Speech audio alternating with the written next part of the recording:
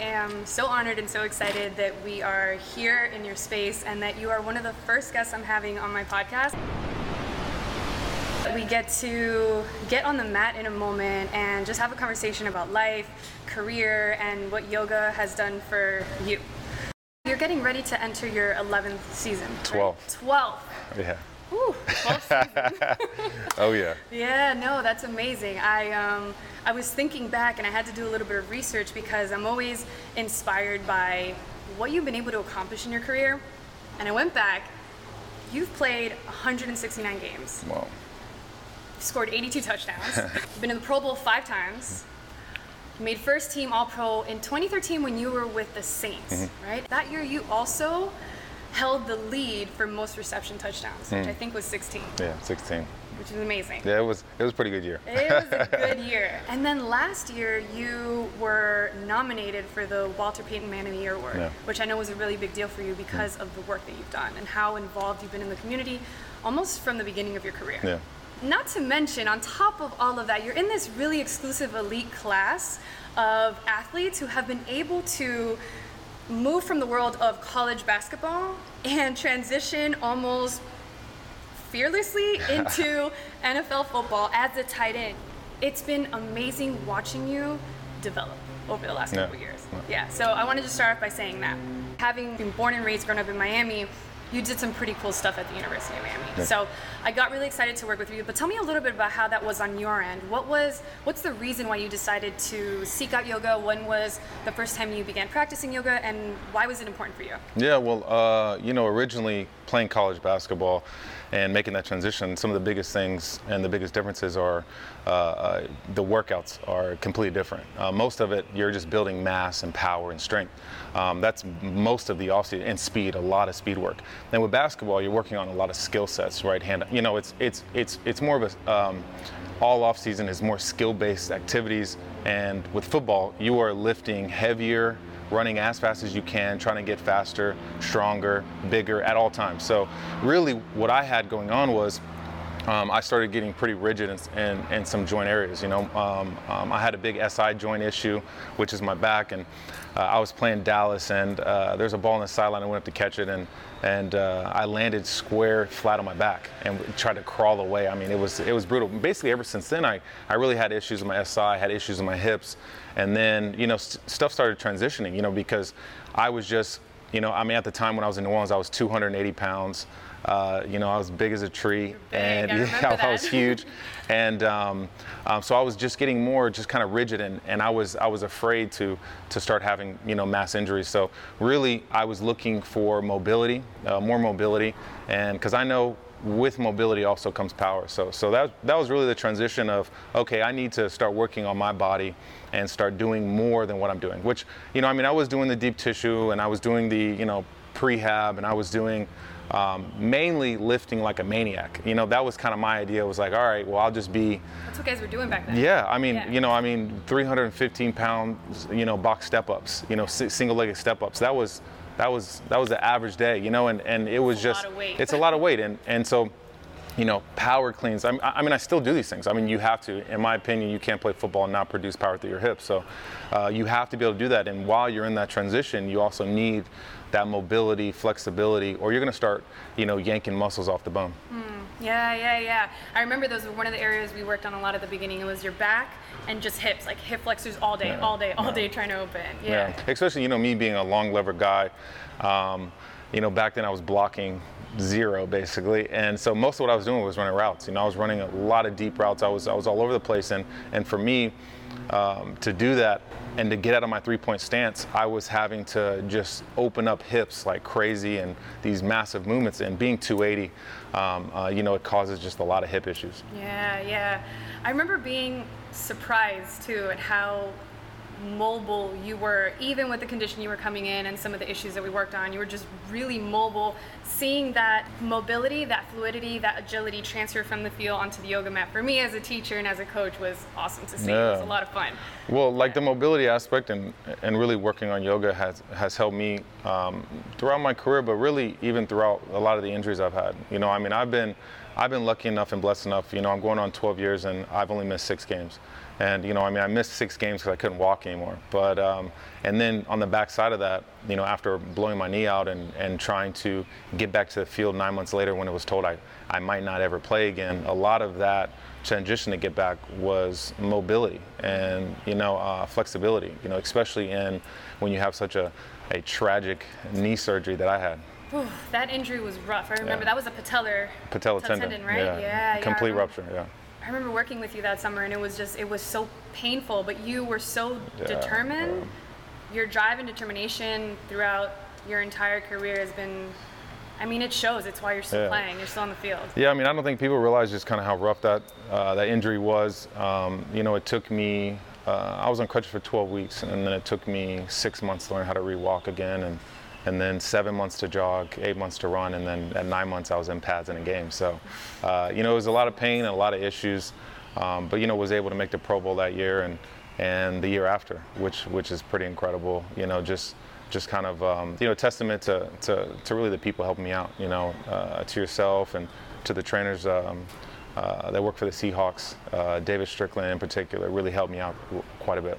Yeah, that's amazing. I know one of the things I would always ask you, what does the rest of the team say? What are we doing? What are we working on cohesively, collectively in order to get your body back into shape so that we're all on the same page? Oh, yeah. Yeah, that's really important. What advice would you give a young player who's either in high school or entering college now, or maybe even about to enter into the pros?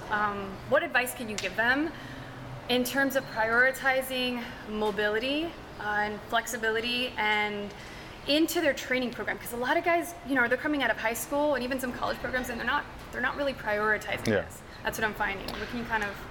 Yeah, I think every sport, doesn't matter if you're at the collegiate level, high school level, or you're a professional athlete like myself. A lot of injuries can be mitigated or not as serious when you do have that mobility, flexibility aspect. That's one thing I think that's kept me healthy is how mobile my joints are and just how I've really worked on that. And I don't think it really matters what sport you play. It plays a big factor. And there's always a lot of guys who they want to jump higher, run faster.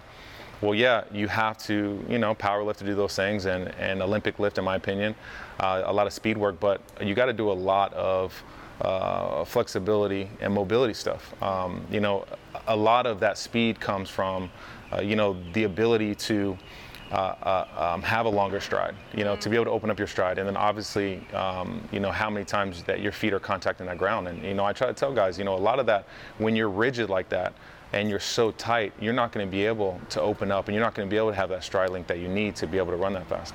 You don't have the range of motion to be able to open up exactly, that way. Exactly. Yeah, you can't train at that range of motion and strength and extreme power if you can't even get there. Yeah, you have to do both. You can't make a peanut butter and jelly sandwich without any jelly. You got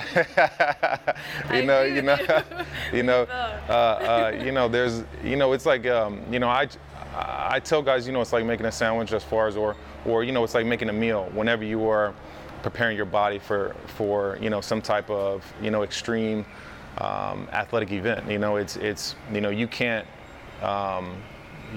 you can't just supremely focus on one thing. You have to have a very round diet when it comes to strength, mobility, when it comes to prehab, when it comes to body work. I can't even think about how much money I've spent on my body over the last 11 years, but surely have cut enough checks to.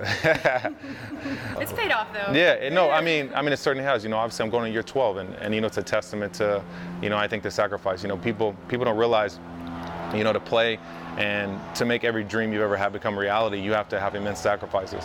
And when everybody else on that Saturday is out at the beach down here in Miami, you've got to be on some mat, working on flexibility, or or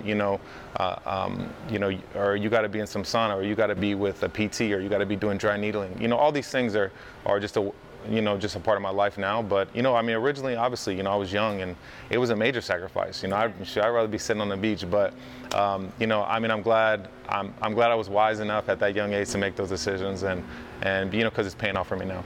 Yeah, I love being able to have these conversations with athletes like yourself, because athletes like yourself were not having these conversations 10 years ago. Yeah. And they weren't speaking about it publicly, and they just weren't doing it. So it's really nice to be able to have role models like yourself really advocate for the importance of mobility and how healthy it can keep you, injury-free it can keep you, and the longevity of your career that it can really expose you to. Most definitely. I want to talk a little bit about flying, because we are in one of your hangars here, which is amazing. We're in a moment going to get up in this baby, which I'm really excited to get to.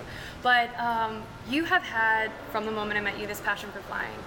I remember the first summer we worked together, you were busy. It was like you were coming from one test to another. You were studying, you were reading books, you were here, and every summer I meet you, there's something, some other accolade you've attained when it comes to flying. Tell me a little bit about that passion, where that stemmed from, and why that's so important for you. You know, it's always been something I've always wanted to do my entire life. I remember being obsessed with airplanes when I was a kid. I grew up on a couple military bases, so there was always planes buzzing around and flying around. And I went to a bunch of air shows as a young kid on military bases, where they're dropping parachuters out the back of planes. And I was always very enamored with that. Obviously the movie Top Gun was a really big influence on me. But it's been, for me, a way to get away from the game and a way to get away from kind of the circus that can come along with being a professional athlete. There's a lot of distractions, and for me, after my first off season, it's the first time I had a little bit of time off and a little bit of money. And most guys, they go on vacation, they go enjoy their life, they go and experience Mykonos or something. But for me, I went right into flight school. I thought, and I told a bunch of guys I was working out with, hey, I can't go out, I haven't earned it yet. In my opinion, I hadn't earned the ability to go out like that, and the ability to have fun like that, because I hadn't done anything in the NFL. I hadn't earned a real paycheck, I hadn't broken any records, I hadn't won a Super Bowl. So for me, I was supremely focused on that, and really flying helped me to stay focused, because 1 or 2 days after the season's over, I'm in flight school usually, or I'm flight testing, or I'm in another sim course, or so for me, it's kept my mind busy. But also, when I'm up in the air, it takes supreme focus. It takes supreme discipline. It's like a pregame as far as a pre-flight. It's very similar, except up here, I'm not getting yelled at coaches. I don't have fans. It's a little more pleasant. There's no analyst telling me who I am or who I'm not. Right. It's truly myself in the aircraft and whoever's on board with me, enjoying this beautiful experience, to be able to be up in the air at hundreds or thousands of feet and see the world from a different perspective, truly, especially Miami. Miami down here is an absolutely beautiful place to fly. This past year, having the ability to fly in Chicago was ridiculous. The city, just like Miami's, right on the water. And the water there is crystal clear blue, even though it's not the ocean. It's a big lake, and it was truly special. So looking forward to going back, and hopefully the city isn't shut down, and I can land on some spots downtown and figure out somebody's backyard. Seaplane up there? Yeah. The seaplane's up there, which I had in Seattle. I used to fly into work when I played for the Seahawks. But I still got her. She's a beast, and so this has been a part of my life. Football and flying, they've gone together. As long as I've been playing football, I've been flying, and I've been a pilot. And so now I have 9 or 10 licenses now, and commercial helicopter and multi and single and seaplane, and it's just. It's cool because, like football, you're always learning something new, and you're always challenging yourself and your knowledge and what you know. I flew this for my first charity event. So my foundation is the E.J. Grant Foundation, and we give reconnection rides to veterans. So veterans of any war, but especially Vietnam. This helicopter actually fought in Vietnam for the 170th, which was a helicopter operation that was heavily involved with the 5th Special Forces, which is a SOCOM operation in Vietnam. And then we take up Young Eagles, EAA Young Eagles.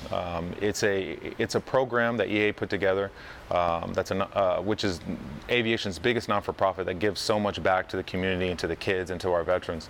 But it's an organization that they put together, and it's a bunch of pilots who give their time in their aircraft to expose kids between the ages of 8 and 17 to aviation.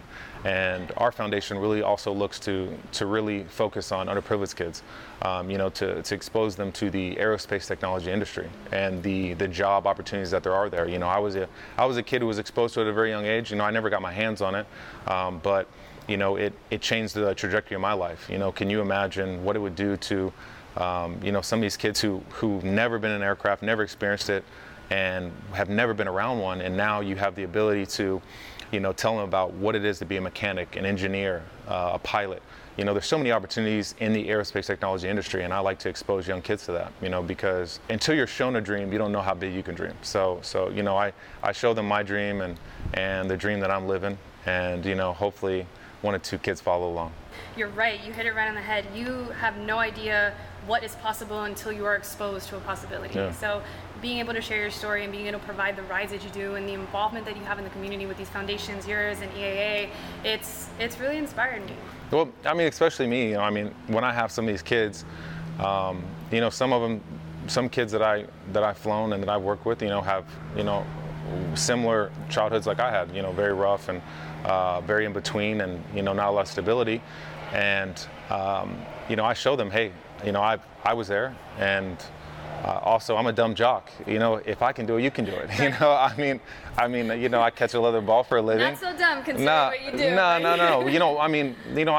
I also explain to them, there's other industries that are forever changing. For the most part, once you understand the physics around a helicopter or an aircraft or aerobatics or a seaplane, those things never change. Those are constant.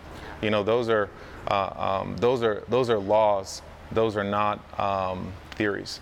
And so, it's not something you have to relearn. Once you learn it, it's forever there. Even mechanic work, a lot of kids don't realize, it doesn't matter if one day robots fly planes. Mm-hmm. You're gonna need human beings to fix those planes. Yep. It doesn't matter if pilots aren't, flying the SpaceX rockets. Surely there's mechanics building, working, and engineers feverishly continually making that better. So that'll be forever. I really, really want to just take a moment and say thank you for doing this. I appreciate you. No worries at all. No worries at all. We've known each other for quite a while now, and you've been a big help to my career. So anytime you need anything, you know that. Let's go. Let's do it. Thank you.